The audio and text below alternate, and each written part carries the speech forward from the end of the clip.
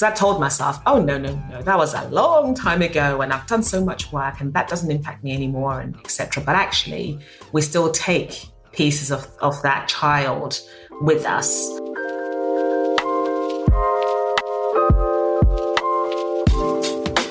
On today's episode of Everyday Leadership, I have the absolute pleasure of sitting down with dear friend, sis, Miss Aggie Mutuma, who is the CEO of Mahogany Inclusion Partners.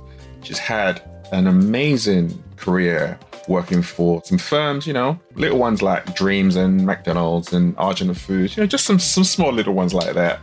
She's also an amazing speaker, speaks at CIPD, for example. She's the founder of the Black Inclusion Week, which happens in May, and it's an amazing thing, which I'm sure you'll have heard of by now. She's also an amazing mother of two beautiful daughters. And today we're just going to delve into Aggie and the history behind how she got to where she's got to now. How are you doing? I am good, thank you, Shopware, and absolutely delighted to be here. You're very kind.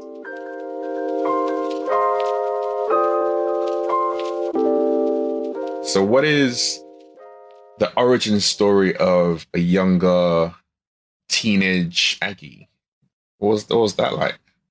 Goodness, I am going to go a little bit further back, actually, if that's okay. So one thing is that I'm not very good at following rules. So you'll find that out. That's why we get along. Exactly that. So I'm going to roll back probably to about the age of 5 or 6. I don't quite remember how old I was, but it was definitely a defining moment in my life. In a playground, and I remember some unkind words and unkind actions by my fellow children who were in the class with me because of my race and not wanting to play with me, and some very unkind words. And I distinctly remember at that point in time that I said to myself, whatever I do, I want to make sure that no one ever feels the way that I feel. That whatever I do, I make sure that I'm not making somebody else feel the way that I do. And I call that, and I see that as a defining moment, because as I think about what I do for a living, even as a people director previously, and also what I understand my purpose to be as a human being, they're all very, very connected. What is that purpose? My purpose, as I understand it, and I always say as I understand it because we grow, we change, we adapt as we walk through life, don't we? So I'd say my purpose, as I understand it, is to spread love and light. Has it always been the same purpose? Because you just said as we grow, it changes. So I'm curious, what was it like when you were younger? You know what? I think it's always been the same. I think it has always been the same purpose. I wouldn't have articulated it like that. I wouldn't have understood it like that. And for a long time, I rejected it because I'm fully aware of how the words love aren't really used that much, especially in the professional world, even in normal life, isn't it? There are a couple of people you can tell you love, but other than that, that's not a word we use that much with such ease. So for a long time, I rejected it. I thought, no, it can't be that. It can't be that. And it just kept coming up for me. And examples of that would be, I was under hypnosis. I was doing a course in hypnosis and NLP and coaching. Part of it is hypnosis. And I kept repeating the word, I am love, which is after I thought, oh, what's that? What is that about? And then equally, my daughters and I often have this imagine if conversation, and it was around superpowers. What would your superpower be? And for me, the only superpower I really wanted was around spreading love, because there wasn't enough love in the world. And I believe it's not the be all and end all. It doesn't fix everything. So I'm not suggesting that. But equally, I think if people love themselves more, realize how awesome they are, if people loved each other more, I think a lot of the issues that we have wouldn't be as prevalent. So I guess I just started connecting all of those dots and getting myself more comfortable with it. And this is from a speaking course that I did again a while ago, which was about what is your purpose? And I had to say, it is love. That's what it is. And yeah, then I got comfortable with it, and that's what it is. When you think about love, when you think about the work that you do, or even if you go way back to your childhood and people who were unkind to you, there's a natural tendency to be like, well, why would I love these people who are treating me this way? We see a lot of times in today, especially played out in social media, where people are very quick to attack other people, counsel other people, speak negative things into other people's lives or situations or experiences rather than leaving with love. So you're coming at that from a complete opposite spectrum, even though if you're having this spectrum I'm just talking about, you'd be rightly justified.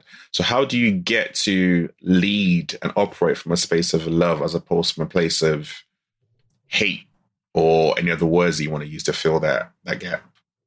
I think ultimately, where do I go first? I think I'll go to the beautiful piece first. So I think as human beings, I think we are beautiful. We are capable of such love, such amazing things, such ingenuity, all these beautiful things that we are as human beings. And I believe that every single human being has that in them. I also think that we're capable of some not very nice stuff, some unkindness, some awful stuff as well. And a lot of that, I believe, experience has taught me. The courses, the workshops, the education I've given myself has taught me that as well, is that a lot of that love and kindness and warmth is hidden under stuff. Let's just call it stuff. Stuff sometimes that we tell ourselves that isn't true, stuff that society tells us that might not be true as well. And then that does lead us to the unkind places. And I think that helps me. And also my faith. I am a woman of God. And one of the verses that often runs through my mind is, forgive them, Father, they know not what they do. And I do believe that if we realize that what we're doing is wrong, if we knew better, we would do better. We're all on different journeys. We're all on different parts of our journeys. And so I guess the kindness helps. And I think as a person, my own spirit and how my spirit operates and who I am, I feel better. I feel more authentic. I feel more hopeful if I'm leading with love. Do I get upset? Of course. Do I get angry? Of course. Do I sometimes have home talk? I call it home talk about certain situations. Yes, I do. And then once I get that out of my system, I go back to leading with love. Because I think often if you see the human in front of you, what's going on for them? What are they scared of? What are they worried about? What is their challenge that they're trying to grapple with in this walk of life? It helps me go back to that place of leading with love. And you mentioned kindness. And one thing that I've observed is sometimes it's a lot easier to be kind to other people than it is to yourself, especially when you're someone who's had some of those negative self-talks that you talked about, or other people have said stuff to you, which you've kind of taken on board. How are you kind to Aggie? It took work. And I think, I can sort of fast forward, I guess, to the teen years to actually answer your first question that you asked me. But I think, growing up in the UK as a Black child wasn't always easy.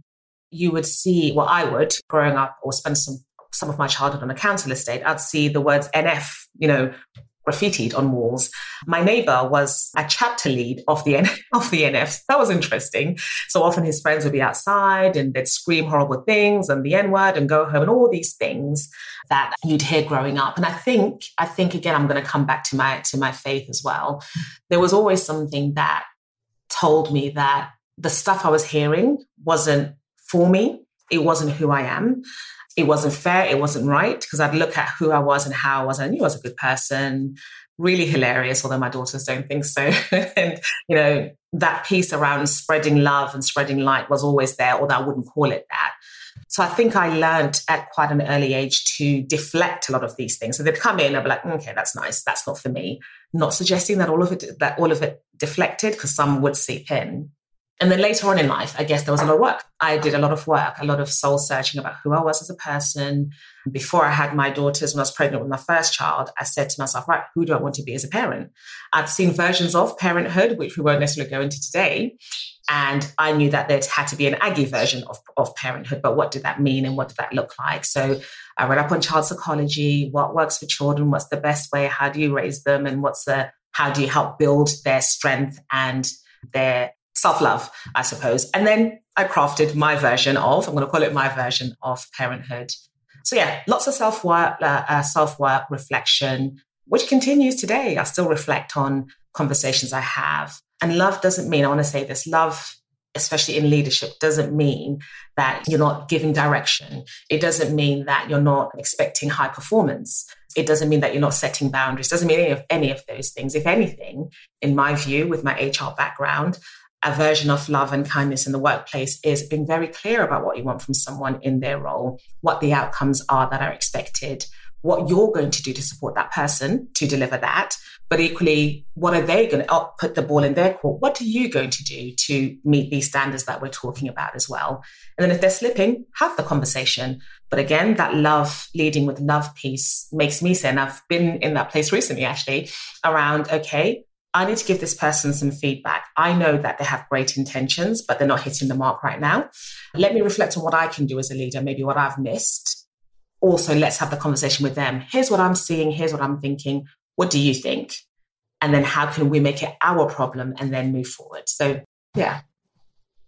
I think that's a really, really important way of looking at leading with love, because I think even when you're talking about organizations or thinking about HR, talking about love, people are like, ooh, we can't do that. We can't talk about those topics. But the way you just kind of broken that down, it's a really important attribute. And actually, if you had cultures that function the way that you just described, i.e. leaders creating that kind of culture for their employees and for their people, I think the workforce would be very radical from where it is right now. Because a lot of those things that organizations are looking for around innovation, growth, productivity come from people. And you need to create the best environment for people to be able to show up. And that comes from leading with love and approaching it very, very differently. So I love that. With your background in HR, and you mentioned you work for some amazing companies like McDonald's, Mothercare, Tesco, what are some of the defining moments that you can recall in your career, your corporate career, basically? Lord, okay, there are many. So I think I'll start with the Arcadia Group, which is 20 odd years ago. Geez, it ages me when I say that. And it feels like yesterday, but it was about 20 odd years ago. And I think one of the defining moments for me was looking at the HR profession, and at the very junior levels, seeing a lot of women, seeing a lot of people of color. But then as you looked at the management levels, the heads of, and then we get to directorship, the gender balance just switched, almost completely upturned, which I thought was really interesting. But then equally, the ethnicity or ethnic diversity, well, just dwindled really, basically. And I remember thinking to myself at that point in time, we're the people field, we are the people function, we're the conscious of the organizations. We lead on a lot of these things around human-centered approaches, around actually your people are your assets. There, for most organizations or a lot of organizations, the people aspect is the biggest line in terms of cost. So actually we have so much influence to support the business to win, to support the business to achieve its goals through its people. So if we can't get it right, if we are in a place where gender diversity is not in the right place, or any kind of other diversity, to be fair, ethnicity diversity, the LGBTQ plus community, disability, if that's not in the right place for us as a profession, there's not much hope really for the rest really is there. So I think that was definitely a defining moment for me, just reflecting on that. And I think at the time I was actually undertaking my master's in HR. So a lot of those conversations around strategy were happening alongside my experience and what I was seeing as well. I think another defining moment for me was when I got to an HR director role. And when I was close to there as well, is that I guess often titles blind us, don't they? Titles blind, oh, that's a great role, or they must be this, or they must have everything sorted, they must understand everything.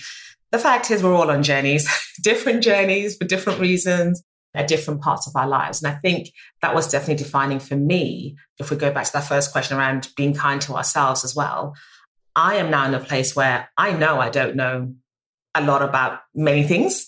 I know lots of things about many things, but there are lots of things I don't know as well. So my approach is I'm curious. I want to learn. So even if it goes down to someone's performance, I'm curious. What else could we do? What don't I know yet? How can I help? When we're talking about a business issue, here are the things I do know, and here are the things I can definitely give my expertise to, and here are the insights I can definitely support you with. But actually tell me, what do you want for this organization? What's important for you? What's happening for you as an organization? So that curiosity piece is definitely something that stayed with me from one of those experiences. If you haven't already, can you please follow the podcast? It really helps us grow, and it tells the apps that it's a podcast worth listening to, which the fact that you're listening to means that it is, and other people need to know about it. In Apple Podcast, if you click the 3 dots in the top right of your app, look for the follow button and click on it. And in Spotify, the follow button should be just below the show's artwork. Now let's get back into today's episode. I love what you were saying around titles blind us. It's interesting. Titles are attractive. Like, titles are something you like when you're like, oh, I want to become a director, a VP, a CEO, wherever it is. And that's the level that you aspire to. But there's a cost to the title. And when you're talking about titles blindness, that's literally what kind of came up for me. That's not spoken about enough around, even if you do get the titles, what does that create? What does that blind you from being able to see or being able to act or maneuver in a particular way? So I think it's a really important point that you made there. Yeah, and I think they come with all these expectations, isn't it? So when you're looking at it, and it's sort of, hindsight is always amazing, isn't it? But when you're looking at it from I want to be there, I want to have that ambition, you're assuming a level of they know everything. You're also assuming a level of fulfillment from that. When I get there, I know I've arrived, or I'll know that I've achieved, or whatever that is. But actually, when you do get there, all of those other things you had with you in the more junior role, they're still there. You're still thinking to yourself, okay, will I get found out perhaps? Or do I really deserve to be here? Or what if I make a mistake and they want me to know everything, but I don't know everything, I should know everything. So all these things are still there. Were there things that you worried about along your career? Because you talked about that journey, going through that journey, and still going through that journey, because we are all works in progress, consistently learning about ourselves. But are there things as you rose up in your career you felt, I need to know this? This is a must. This is a foundation point for me. And it might not be the truth, but you just personally felt, I need to know this. I think the things I thought I needed to know, I did need to know. So I think for me as an HR and people professional, it was always been important for me to connect to the why. And my team hear me say that all the time. What's the why? Let's start there and then, reverse engineer backwards. So why does this organization exist? As an example, exist to whatever it is that exists to do. And ultimately it's a commercial entity, right? And I have not worked for any charities yet as an internal person. So it's a commercial entity. So what does that mean for what I do as an individual, which is look after people, blah, blah, blah. So making those connections to the business case.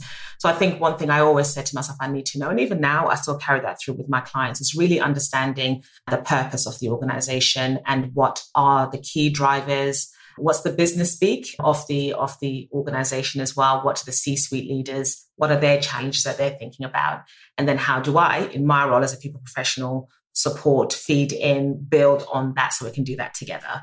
So I think that's one thing I've always said I need to know, and always encourage my team, whether it was internally or as a consultancy, to do the same.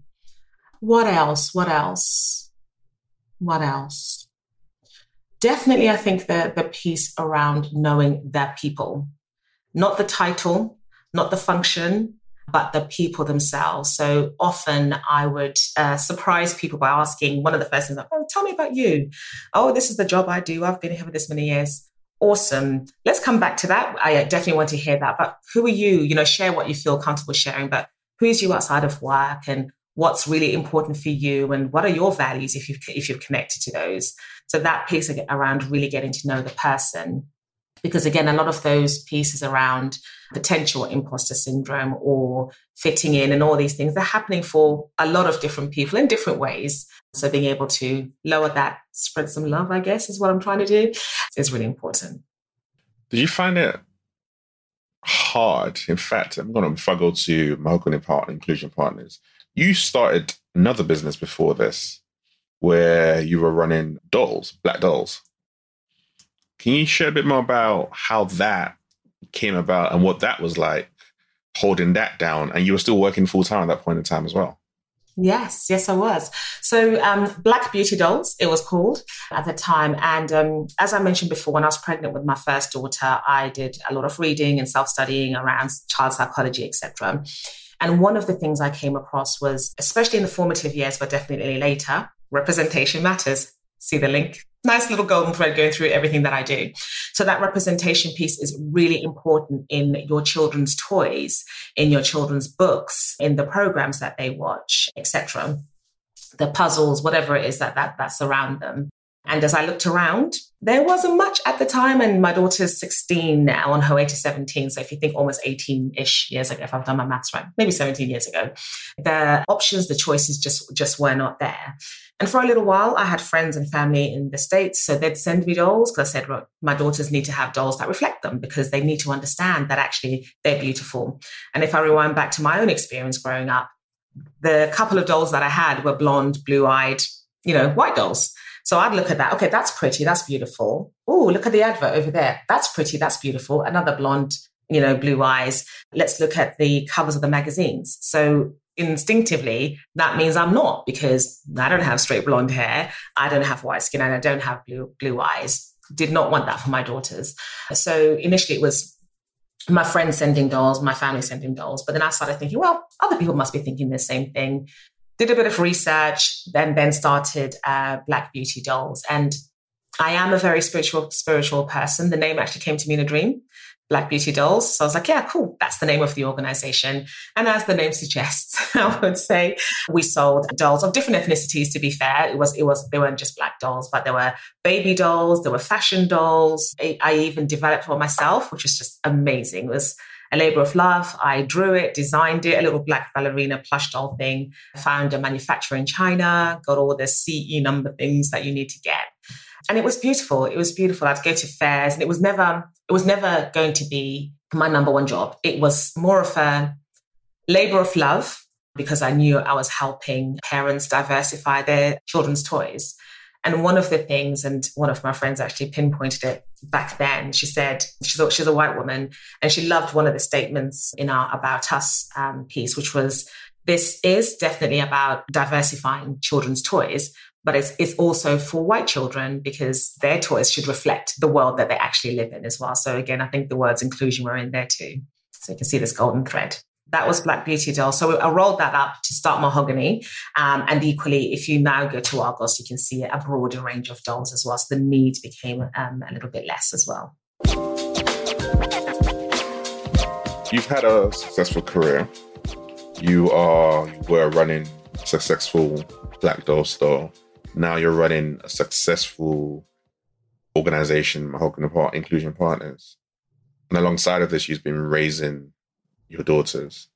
And one thing that I know I definitely hear of with other clients I'm working with, people I'm speaking to, and I'm sure you see this as well, is as women, there are times when there's a need to choose either between your career or being a woman or between starting a business, raising a family and all those kind of different elements. How have you been able to step into all these spaces and do them successfully while still raising your kids? I am naturally a multitasker. I think is probably the best answer to that. I want to call it a blessing because it is a blessing in lots of different ways. I'm able to turn my attention to many different things and give them the energy, etc., that they need. So if I think career-wise, I think most of it is loving what you do. So my career as a people professional before Mahogany, again, felt vocational to me. And I often described it as vocational because people spend so much time at work. And I remember growing up and even as an adult hearing people talking about their challenges at work. They hate work and, oh no, it's Monday. And in my mind, I thought, well, gosh, we spend so much of our waking time there. Pre-COVID, how do we make this place, this experience, a nice experience for people and help the business win because everyone's engaged? So again, I could always connect that purpose of what I was doing as an HR professional. As a mother, probably don't need to say it, but I can definitely connect to the purpose of what I'm doing as a mother and, instilling my daughters with the love and connection and support that they need. And then if you fast forward to Mahogany, again, our purpose is to make the world a more inclusive place. And that's definitely something that I connect with as well. So I think as long as I've got the passion for something, as long as I feel it here, I am able to make it work. Is it easy? I'm not going to suggest that it's always easy. There have been times, especially at the earlier parts of Mahogany, when it was just me, where I would not have much sleep and I'm literally living on coffee the next day because I've decided to do something. I've decided to sort out my website, or I've decided to write a brochure or write a program. But I can always look back on it and think, awesome, this is great. I'm making the world a more inclusive place. Or if I've had to stop working to spend time with my daughters, awesome, because we've just played Monopoly and it was a beautiful time that we had together.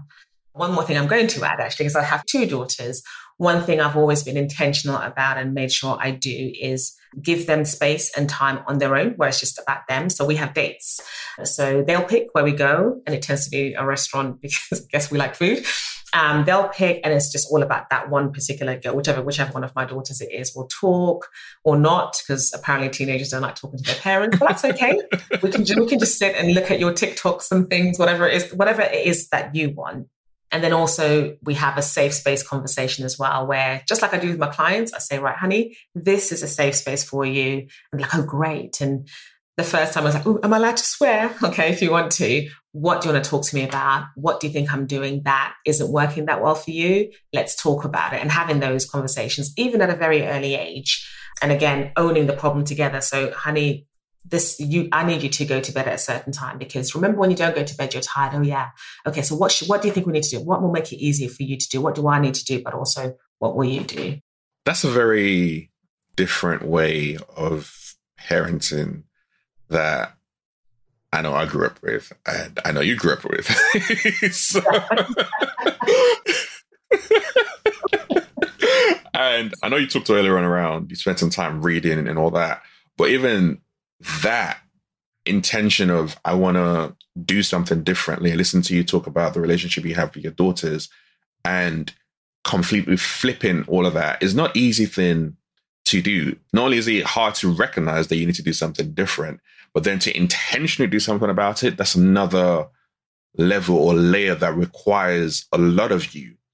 And it's not like you have the space and time where you be like, oh, I'm not working, have time to think about this. You're still working in a high pressure, high paced either career or organization that you're running. You still got deliveries with clients, and you're still creating time and space to think about this.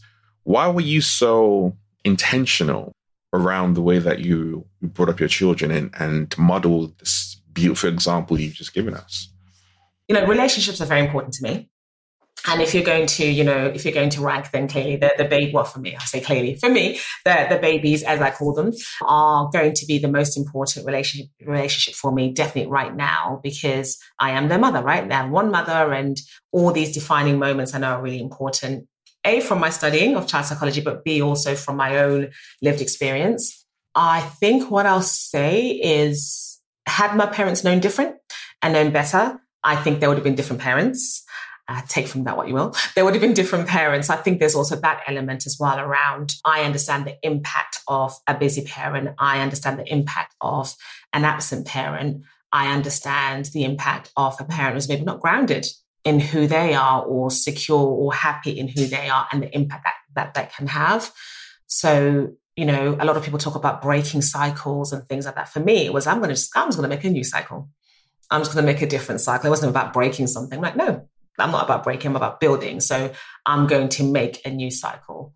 And is it easy? No. There are times when, my daughter's like, oh, let's go to the British, or let's go to the Beefeater. And I'm thinking, they don't really serve what I want. or I'm thinking, I have this email I need to send, or I've got this thing, but it's like, okay, honey, let's go. Close the laptop.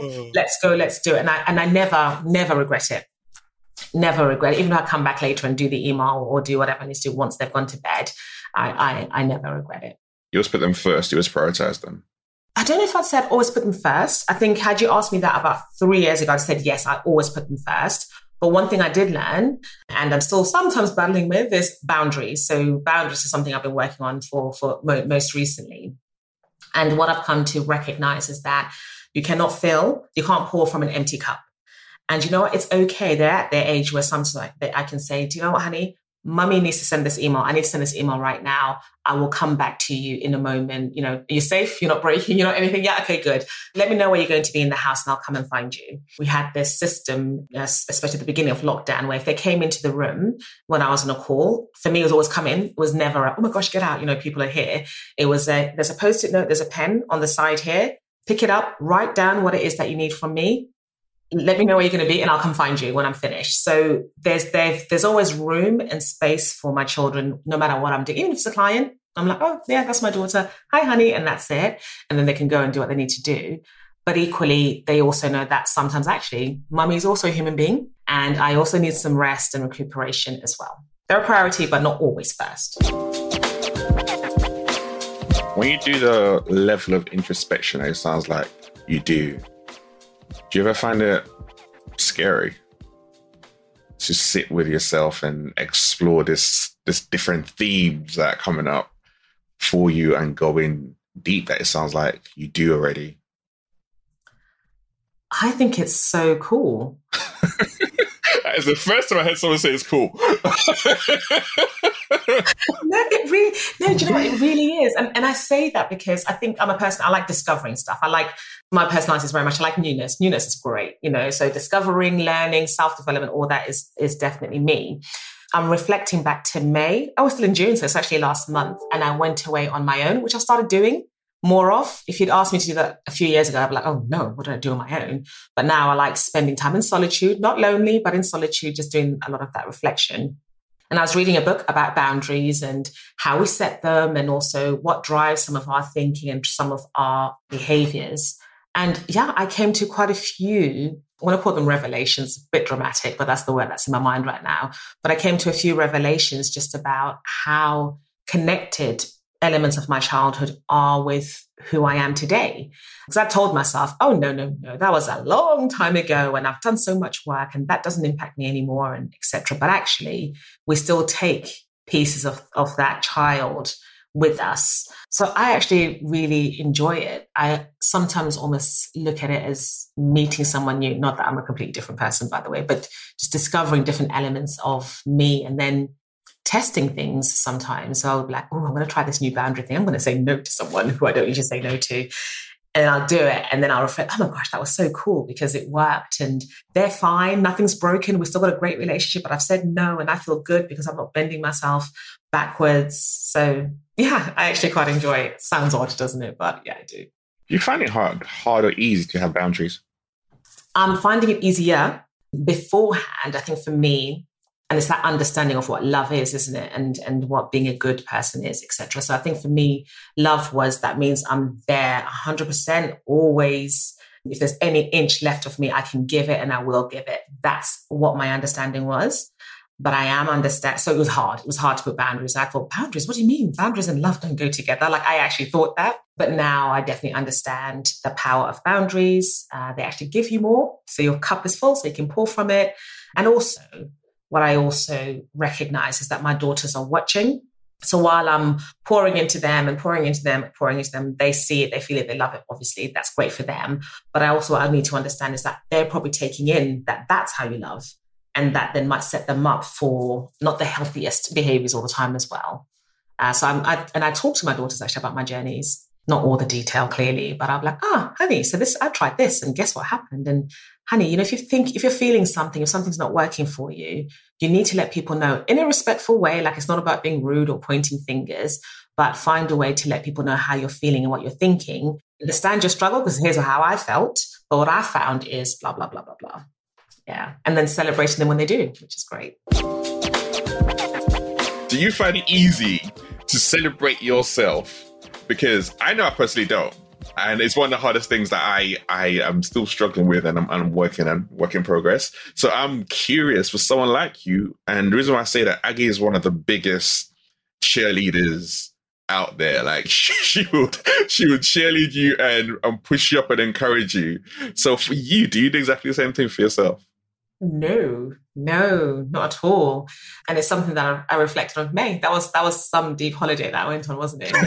The reason for that, and maybe part of the introspection was that I was actually nominated for an award.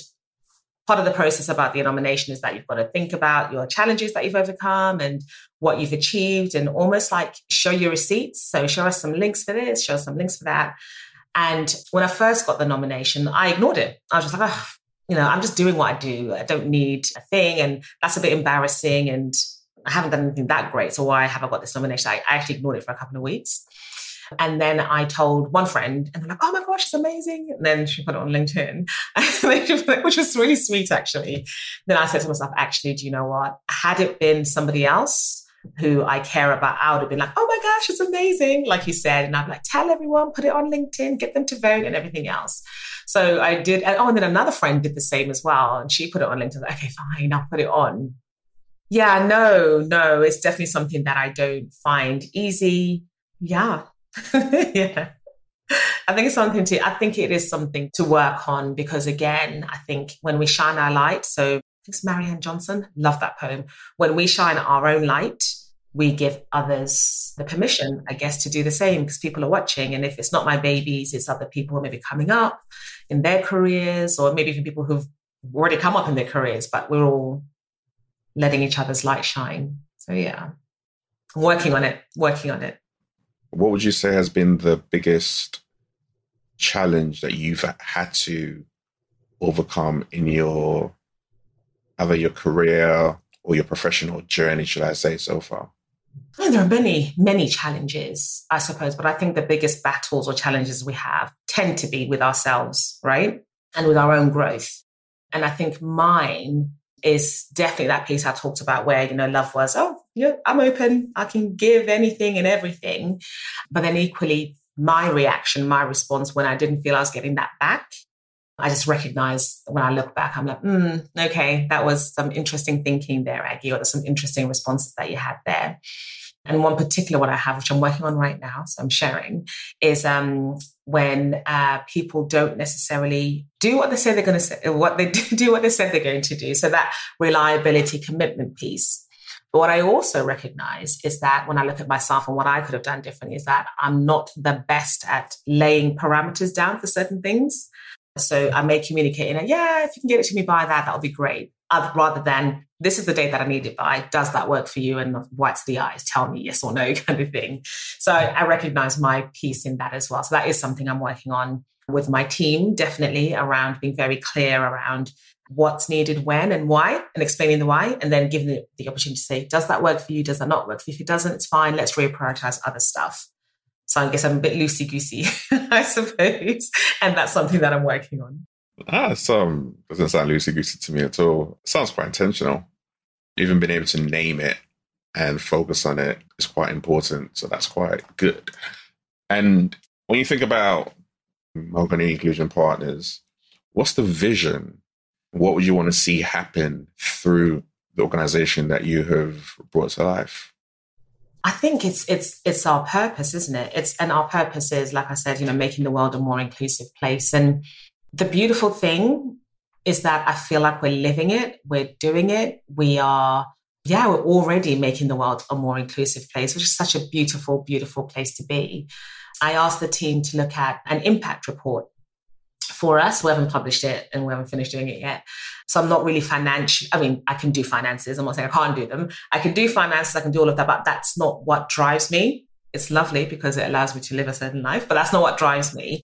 What really drives me is that piece around, are we making the world a more inclusive place? Are we helping leaders to walk in their power? Because I think a lot of us don't walk in that power, don't realize how great we are. Whether it's HR leaders who don't understand that we are holding the people experience in our hands and we can make it awesome and therefore help the business win. Whether it's the leaders who are too worried or scared to have certain conversations because they don't want to upset someone, but they don't realize that by not having the conversation, their people don't realize how much they actually care about them. Whether it's the person who doesn't understand language around maybe privilege or microaggressions and they're not having the conversations. The fact that we're able to loosen minds and make a lot of these conversations more comfortable and therefore change the way people show up, it's amazing, amazing. So yeah, I think we're living in our purpose. We're walking in our purpose. And I love that. Are there any big, I want to say visionary objectives rather than goals that you would like to achieve? Hmm. Hmm. So the goals that as I think about where we are and the conversations we're having as a team, our goals are centered around sort of stuff that we've spoken about, Shopware. So around serving our clients better, like how do we do that? How do we continue to have these conversations? How do we continue to support them with their strategies and their learning and development, serve them better and make that experience just an awesome experience for them? So that's one of the big goals that we have. And the other one actually links to what we've just spoken about around singing our own praises. So how do we tell our story? Isn't it great how like the connection between the business and my thinking as well? But and it's not intentional, by the way, that just happened and it's just come to my mind now. But that piece on how do we tell our story? How do we share that story about who we are and how we are and why we are? And then the other piece is around how do we take that loosening of minds, that building of comfort, that building of that muscle to have those tough conversations because they lead to a better place. How do we take that outside of the confines of organizations? So I think a lot of us are blessed that we work in organizations who invest in this. But actually, from a societal point of view, a lot of people don't work in organizations that invest in that knowledge building, etc. So how do we take that expertise outside of that? So yeah, so those I guess are the three big things that we're thinking about. There's a piece this is fresh in my mind because of some of the work I've been doing today. So I thought, you know what, I'm talking to Aggie, so I'm going to ask the question: how do you let someone go? So how do you fire someone, but make them an advocate rather than an adversary? The reason I'm asking that is I'm having a lot of conversations around this recently, and it's annoying and frustrating as I'm seeing certain organizations just let people go in the worst possible way. And I'm like, I know from experience, this could be done so much better. And there are ways where even in that difficulty of letting someone go, you can still be kind. You can still be empathetic. You can still build some bridges and connections. I've had people I fired years ago, and 2-3 years ago, I ended up working with them and bring them back on because we had that relationship still. So from someone who has a lot of experience in HR and running your company now, how do companies get that right? I think how companies get that right is remembering there's a human at the end of the conversation. Yes, there may be reasons why we need to part ways, and that may be financial in that the business is not going where we want it to go. That may be performance, and sometimes it is performance. And I think it's okay to lean into that. I think the worst thing you can do for someone is to have them underperform for a really long time, either recruit around them or figure it out, because that's just not a great place for either of you. So I think whatever the reason is, I think it's about how do we keep this at a level where we're talking about another human with emotions, with feelings, with bills, with fears, with all of these things as well. And then it's transparent conversations. And I often would coach leaders who'd say, well, can I tell them this? And like, well, is it true? Yes, it is. Yes, tell them. Oh my gosh, I feel awful, blah, blah, blah. Do you think they know that you feel awful? Nope. I had my big boy pants on. I just went in like this. I just told them. I was like, yeah, but how do you think that felt? Just having big boy pants robot person telling them that they haven't got a job anymore and not showing any kind of care. How do you think that might have felt for them? Oh yeah. So again, it's be human. You are a human being. Be human. If this was your friend you were giving bad news, how would you approach that? And how would you come across, and what level of empathy and understanding would you communicate? Does that always work? No, because nobody necessarily likes being told that they haven't got a job anymore. But I think, especially with this performance, and I've had this where similarly, I've had to say to someone, do you know what? I think there are so many things that you do really well, but we have had conversations, and make sure you've had the conversations, by the way. We have had conversations about the thing. This is what we agreed. I've done what you asked me to do. I've done what I committed to doing. What do you think? Is it working? Mm-hmm. Most of the time, if you've had the conversation, people can be quite open and say, yeah, I know it's not working. And you can still part with love. You can still part with respect. And I have had that situation a couple of times where people have said, well, have you got anything else open? I understand I'm not great at that role, but remember I was great at this. Do you have anything else? And that's a beautiful place to be, right? Because then I think the proof is that you did part with love, and you did part in hopefully a respectful way. When you made that phrase of put your big boy pants on and you're gonna have a conversation, like, like seriously. But I guess It is the reality. It is the reality that that's what tends to happen, how people tend to look at things. So this word professional that people take to the workplace. Professional doesn't mean you suddenly become, non-human. Professional doesn't mean you suddenly don't care about people. And actually, the best way to win as an organization, as a leader, is through those relationships. Not that you have to be besties, but I think that care and that understanding is really important. If you are enjoying listening to this episode, can you do me a huge favor? Follow the podcast. It really helps us grow, and it tells the apps it's the podcast worth listening to. You can do that in Apple Podcasts by clicking on those 3 dots in the top right of your app. Look out for the follow button and just click on it. If you're listening on Spotify, the follow button should be just below the show's artwork. And you can click on that and you can follow that. We really appreciate you supporting Everyday Leadership. How do you define leadership? Define leadership. So I would say that I think leadership is about giving people the why. Living, breathing that why in an authentic way is what I'd say. So you're setting the vision. This is where we're going, everyone. And that's the bit that's probably non-negotiable, perhaps. I want to say perhaps. But actually how we get there together, we can shape that together. And yes, there might be some steering and there may be some, pivoting if we're maybe going off track a little bit. But my role is that vision, that end game, that where we're going. How we get there is up to all of us. And we're all invested and we all have a voice. And you know what? If you tell me you don't like something, that is cool. That is great because I need to reflect on that and think, what do I feel about that? Okay, how do we make it better?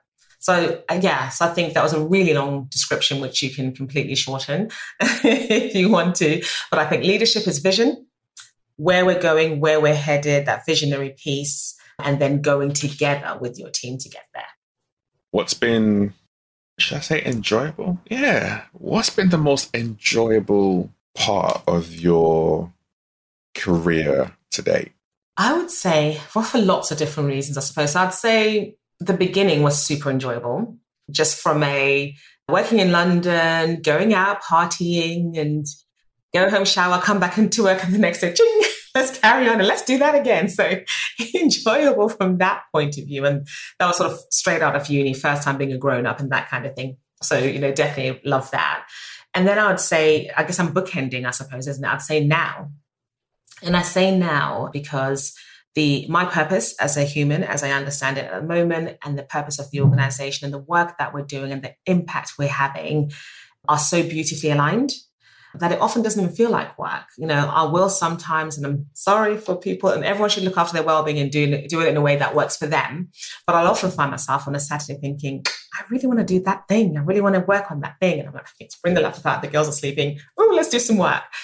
It doesn't feel like work. It really doesn't feel like work. And even I hear my daughters talking about the fact that, oh, Mummy, it's so great that you love your work. So I guess I exude it. I talk about it. So so I'd say definitely now. And then when I hear my daughters regurgitating some stuff, because they hear me because I work a lot at home, and they're talking about conversations they have with their friends or their teachers, I'm just like, oh my gosh, proud mummy moments, because they're taking it on board. They're hearing it. They watch, don't they? It's not necessarily what we tell them.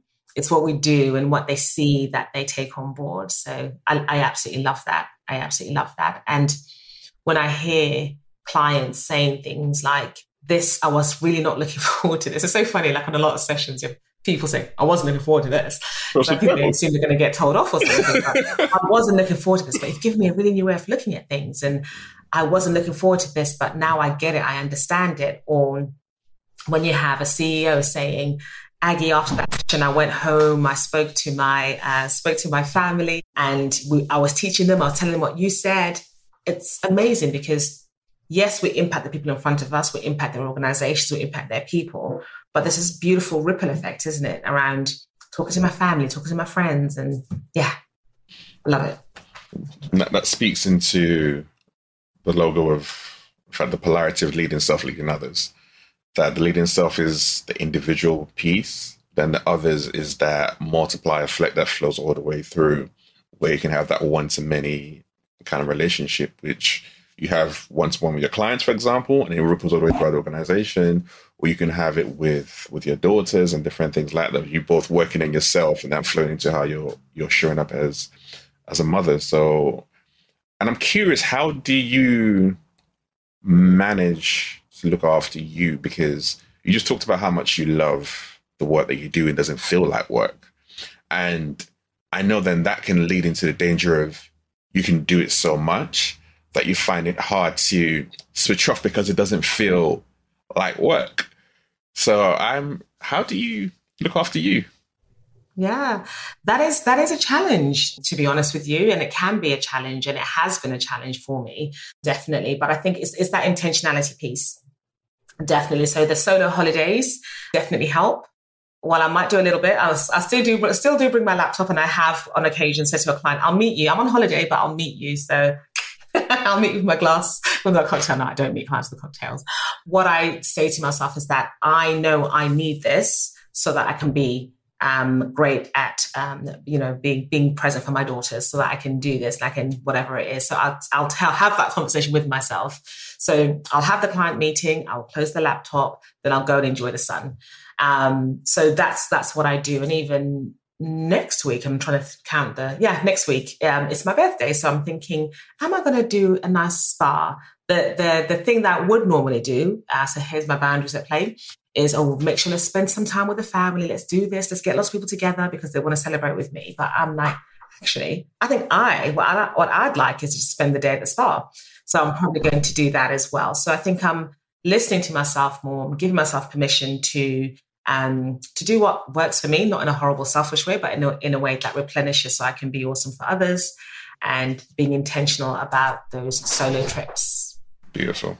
I love it. And I appreciate everything that you do. Like I said, Aggie is amazing cheerleader, amazing practitioner, from the work that she does with the organization, the talks that she gives. So if you definitely want to check them out, work with them, the show notes will include the website links. They include Aggie's LinkedIn contacts, and she has a lot of great content on LinkedIn as well, which you can definitely tap into. But this is someone who, when we talk about authenticity, she is living that day in and day out. So highly, highly recommend you check her out. Thank you. Thank you so much.